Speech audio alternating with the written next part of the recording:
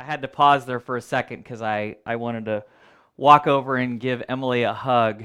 And I know she wasn't feeling real well as we got into that. I think maybe she got a little nervous in front of the camera and some of those things. And so I'm really proud of her. So if you see her, just let her know how proud we all are of her. And she is so gifted and so incredible. And I couldn't be more proud to be her dad.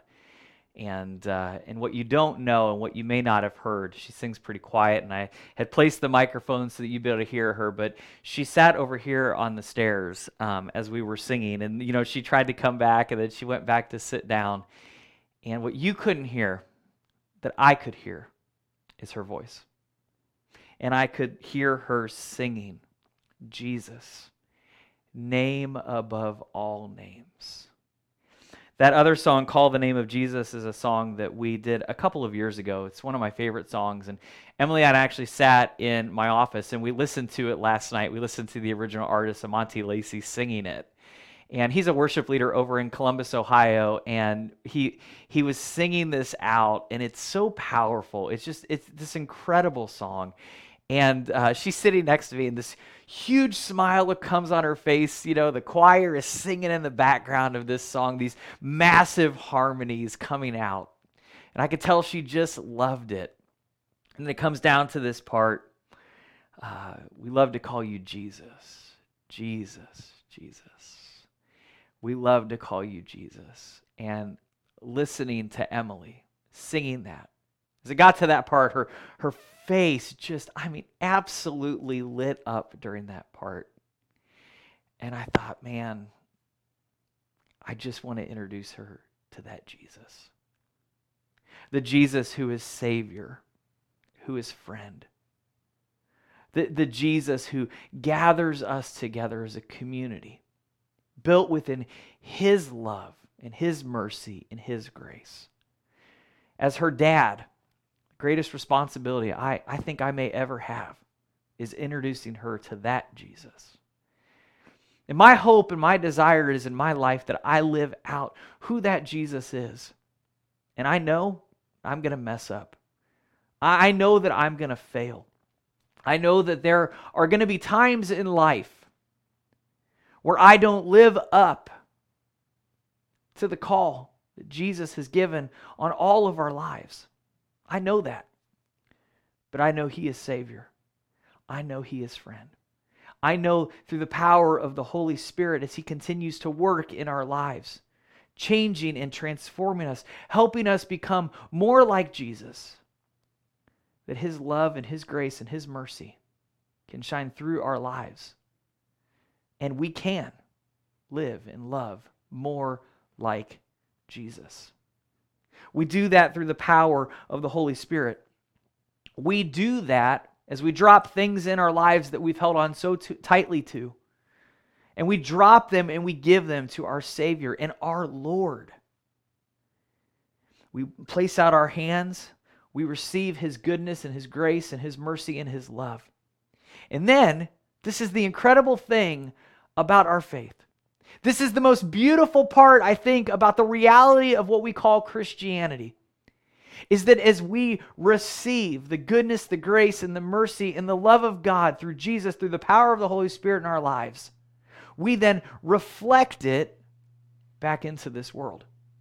That is the call, to love God, as we talk about in our mission and vision, to love God and to love others. Now, we see that reality in several places throughout Scripture. We see it spelled out theologically.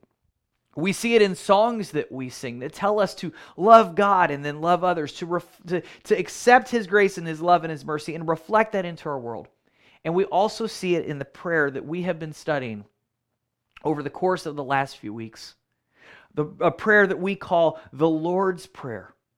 A prayer of Jesus that He taught His disciples, that He teaches to us.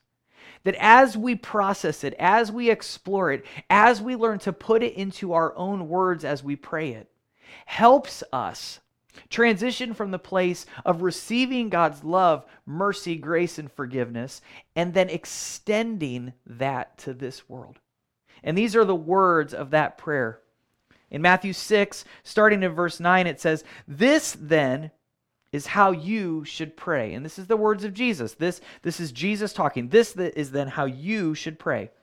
Jesus says, "Our Father in heaven, hallowed be your name. Your kingdom come.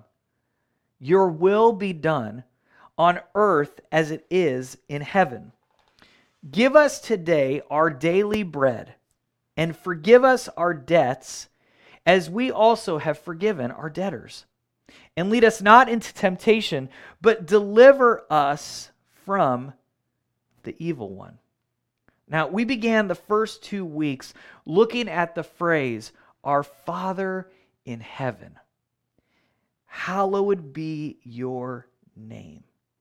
And we discovered that Jesus, in this part of this prayer, wasn't just giving us words to use, but was helping us to see something about God. We found that while God is the creator of everything, more than everything we could ever imagine, some use the word holy or sacred, He is also not disconnected from us. Jesus painted a picture through these words of an all-powerful God sitting on the throne, but also reaching down to hold us in His arms. And then we talked about this idea of hallowed be your name, meaning that we are to hallow God's name. Maybe a better translation of that, and it's hard to, I don't want to judge some of the incredible translators who translate these for us, but another way to translate, another way I want to look at it, another way that I want to help you as you put it into your own words, is that this petition that He gives us is, may your name be hallowed. And so as we pray, we're saying, may these things be true. May I see you as a Father in heaven. But may your name also be hallowed. Another way to think about it is, may your name be hallowed through our lives, through my life. And we see that in this next phrase, your kingdom come on earth as it is in heaven. And this is God's invitation, not to see heaven as something else out there, disconnected to this place, to this earth, but that heaven is something that God is bringing here to this earth, to this here and now. And He's inviting us not to just announce His kingdom, not just to say His kingdom is here, not to just say the resurrected Jesus is Lord of all, but to help bring it into reality by extending His grace, His mercy, and His love in this world. Not through control, not through power, but through sacrifice and through love. By being the hands and feet of Jesus in this world, giving His grace and His mercy and love. And everywhere we go and do that, everywhere that we go and be Jesus, and recognize that He is Lord of our lives, loving and sacrifice and giving for Him, we are bringing His kingdom into this world. The next phrase puts that prayer into action. Give us this day our daily bread. And as we pray for our daily bread. And ours plural there, so my daily bread. I'm praying for the provision from God. But as I pray, again, we learn that this prayer is about reflecting to others. So as I pray for His provision, as God gives, then I am to cheerfully and generously reflect His generosity of provision to me. And when I am in a position where I have more than enough, I am to then reflect His provision into this world. We should see ourselves as people who are trusting in God's faithfulness in our lives, and then generously, cheerfully, sacrificially giving and supporting the impact of His good in this world. That happens through organizations we support. It also happens through our individual charity, our individual concern for others. It happens in relationship with other people as we recognize that we are not alone in this world, that we have a responsibility to brothers and sisters, that we have a responsibility to care for each other. And then we get to the fourth phrase that reminds us that sometimes we miss the mark on that. Sometimes our selfishness, sometimes our greed gets in the way. It causes us to become misaligned with God's will for this world.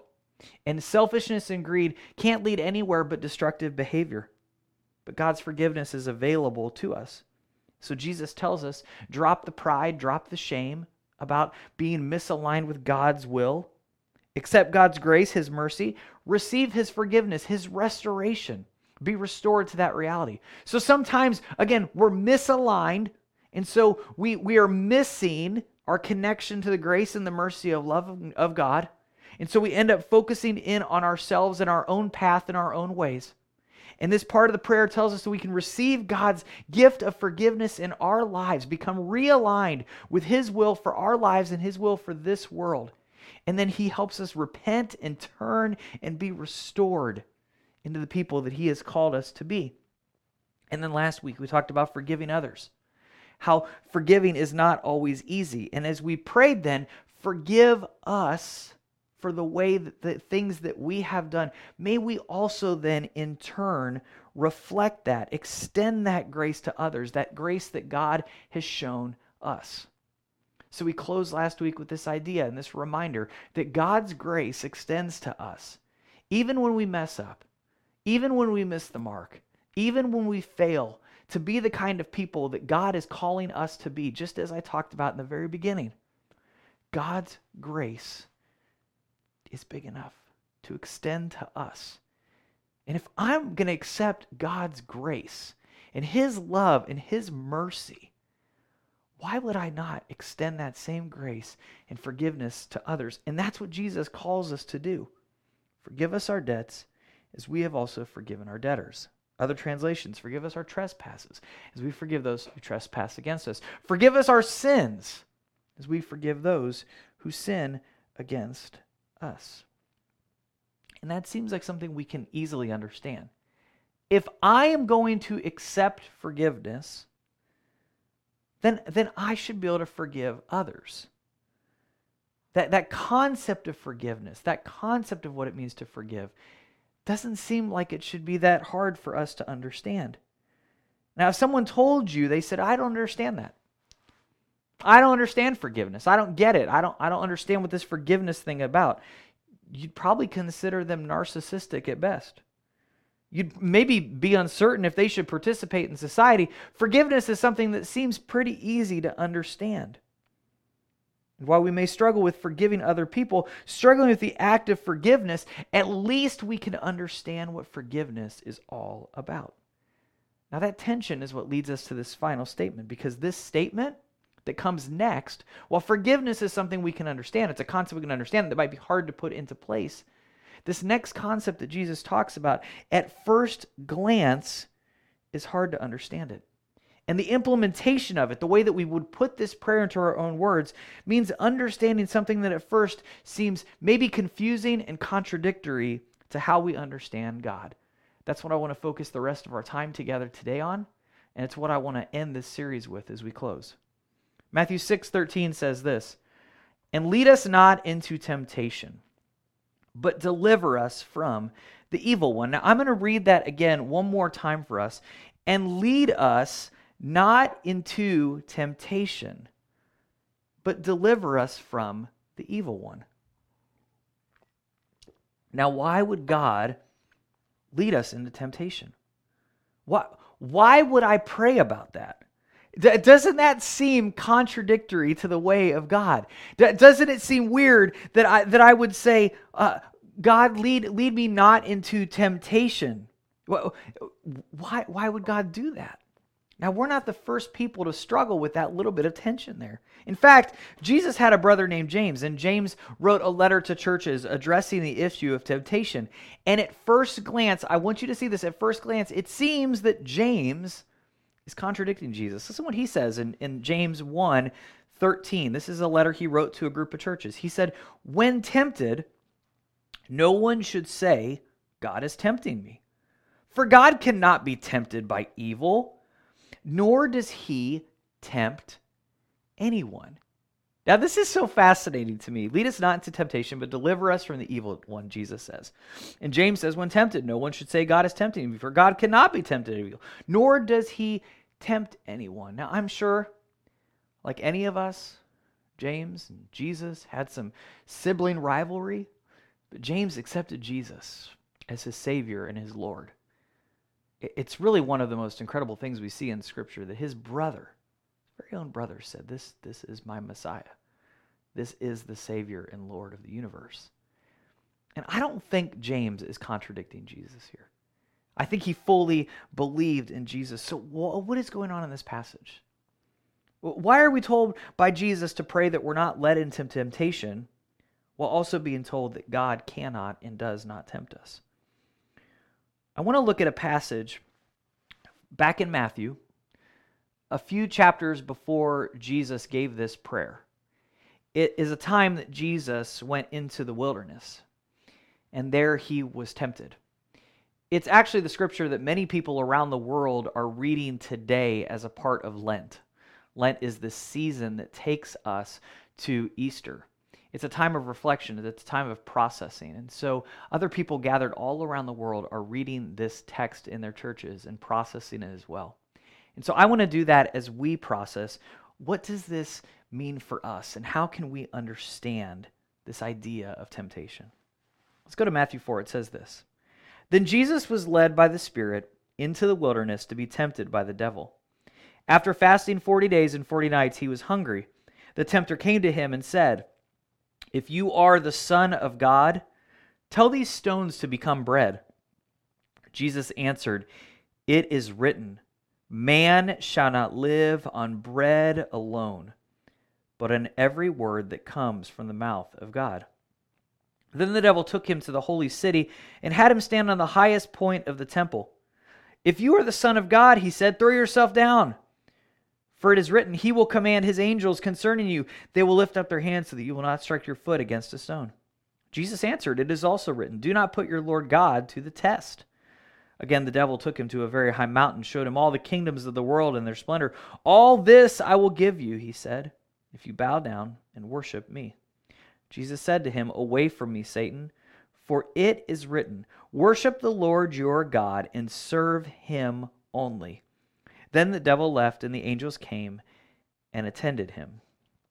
Now, in this passage, we see Jesus experiencing the very real reality of temptation. Just like us, Jesus wrestled with temptation.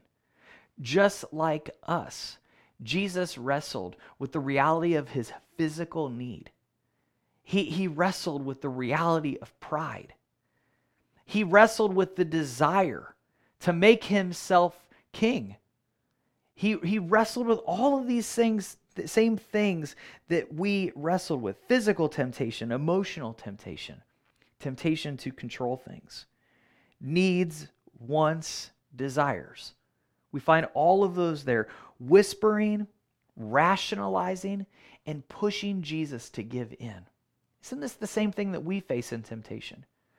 We face this voice whispering to us. We face this rationalization. We face this pushing to give in to that temptation. There's a lot of different ways that people have looked at this story of Jesus. And I think that's one of the ways to understand it and see it. I think it's a struggle for us when we read words like Satan or the devil. We think about the man coming in red spandex with a fork, and so it's easy for us to see this as allegory. But I think it's really important for us to see that whispering voice coming to Jesus. You can have all of this. You could make that bread. You could do this, and you could impress all of these people. They would see who you are. You wouldn't have to go through the trials that you're going to face. And Jesus says, no. He pushes back the voice. He said, I'm going to follow my God where He leads me. Which brings us back to how Jesus got here in this position. In Matthew 4:1 it says, Then Jesus was led by the Spirit into the wilderness to be tempted by the devil. I want you to notice where Jesus was led. I want you to see who did the tempting. Jesus was led into the wilderness. And it's in that wilderness that Jesus was tempted. The reality of our lives is that God is calling us to be His people, to be kingdom people in a broken world. And what that means is that when we enter this world, we enter our reality around us, if we're not standing side by side with temptation, if we're somehow excluding ourselves from society, we're missing out on who we're supposed to be. We're bringing grace and love and mercy into this world. And sometimes that leads us into places we might call wilderness. It might cause us to lead us to places where sometimes we feel alone. We feel the end of ourselves. Maybe we feel ready to give up. Sometimes the wilderness is a place, it's in between one thing and going into another. I feel like I've really experienced that over the last couple of years, and maybe you felt that way too. That sometimes it's in those places where we have some of that uncertainty in our lives. Sometimes it's that place where we have a fear. Sometimes it's a place where we feel like I'm going from here to there, and I'm in this in between, and God, I'm afraid. I'm in this wilderness moment. And if I don't seek God in those moments, if you don't seek God in those moments, you're more susceptible to the whispering. You're more susceptible to the temptation. You're more susceptible to rationalization that says, I want to get out of this wilderness quicker. Or I want to experience something different than this wilderness. Or you're in that time where you're alone and you're saying, if I could have my way, if I could be in charge of this situation, then things would look very different. See, those are the temptations that Jesus faced here in these moments. Alone. At the end, ready to give up. And it's in those moments that we find ourselves most vulnerable. And it's in those moments that we need to continue to pray this prayer that Jesus taught. And lead us not into temptation, but deliver us from the evil one. Now, in the original Greek, there weren't the commas that we have that so help us in our language to identify some of the breaks. Here there may be. I want us to think about this because I want us to think about this passage theologically. I want to think about it through how we've understood what Jesus went through. I want us to think about how it interacts with James. And so as you read this, I want you to add a breath where you may not otherwise add one. I want you to add it between the words lead and us. My daughter, we talk about commas all the time because as she is learning to write, she talks about, Dad, it seems to be that this is the place where there seems to be a breath. There seems to be a pause here. And I think there's one here as well. So I'm going to have Joe put it up here, this Matthew 6:13. And lead us. I want you to take that very strong pause there. Lead us.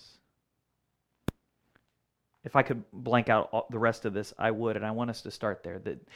As you begin to put this in your own words, your prayer to God, as you pray this prayer is, and lead us. I almost want you to forget. I almost want you to ignore the rest of that for now. Because if you don't, what's easy to do is get focused, to get caught up on the rest of the words here, to get caught up on temptation, to get caught up on the idea of the evil one. Just pause and just pray this with me. And lead us. Father, lead me. Take that pause, take that breath, add that comma. And lead us. Not into temptation. No. Other things lead me into temptation. You don't. I know that. So lead us. Not in temptation as other things do or as I even do.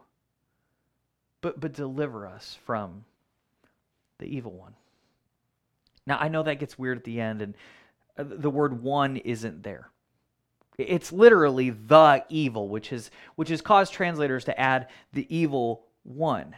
So it gets translated the evil one. And this causes us, again, to think of that red dude, spandex and a pitchfork, and the prayer gets weird. And we end up tossing out this entire line or not taking it seriously because that. And I want you to stop. I want you to pause there, and I want you to realize I need you to take this seriously as you can and recognize what it means when it says the evil. Now, the idea of the devil or the tempter is complex in Scripture. We have to be really careful. We can end up in some really strange places. I'm not telling you not to take that reality seriously, but what I'm asking you to do is to not go into some strange place with this, to not put all of your focus on the evil one and get caught up in that idea. A better translation for us that might keep us on track might be the literal translation, deliver us from the evil. And the evil is that what I'm capable. That what I'm capable of, regardless of what got me there. See, lead us. God, lead us, not into temptation, but deliver us from the evil. From the evil that I'm so capable of participating in. Left on my own, I'll lead myself into temptation. I'll go right to the edge of the road, as close as I can to the guardrail. I'll go as close as I can to the sin, and I'll eventually break through the barrier, finding myself plunging down the cliff into destructive behaviors and hurt that come with succumbing to temptation. I will do that all on my own. You will do that all on your own. See, it's easy for us as we travel the road of life, as we enter times of wilderness, to lose our focus on the end of that road, to lose our focus on Jesus, and to get closer and closer and closer to these guardrails of our life, to get closer and closer to the edge, to rationalize as we move closer to the reality of temptation. And then before we know it, we have broken through the barriers and plunged down into the cliff of destructive behavior. Some people talk about falling into sin, but you walk your way there first before you ever fall over the edge. And so what Jesus is telling us to pray here is that we don't have to get there. That's the promise and the power of this prayer. This prayer is about where God leads me. This is as much a conviction for myself as I'm asking you to make it a conviction for you. I'm fully capable of leading myself into temptation.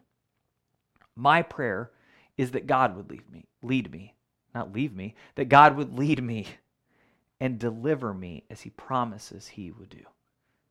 You are fully capable of leading yourself into temptation. Your prayer is that God would lead you, deliver you as he promises.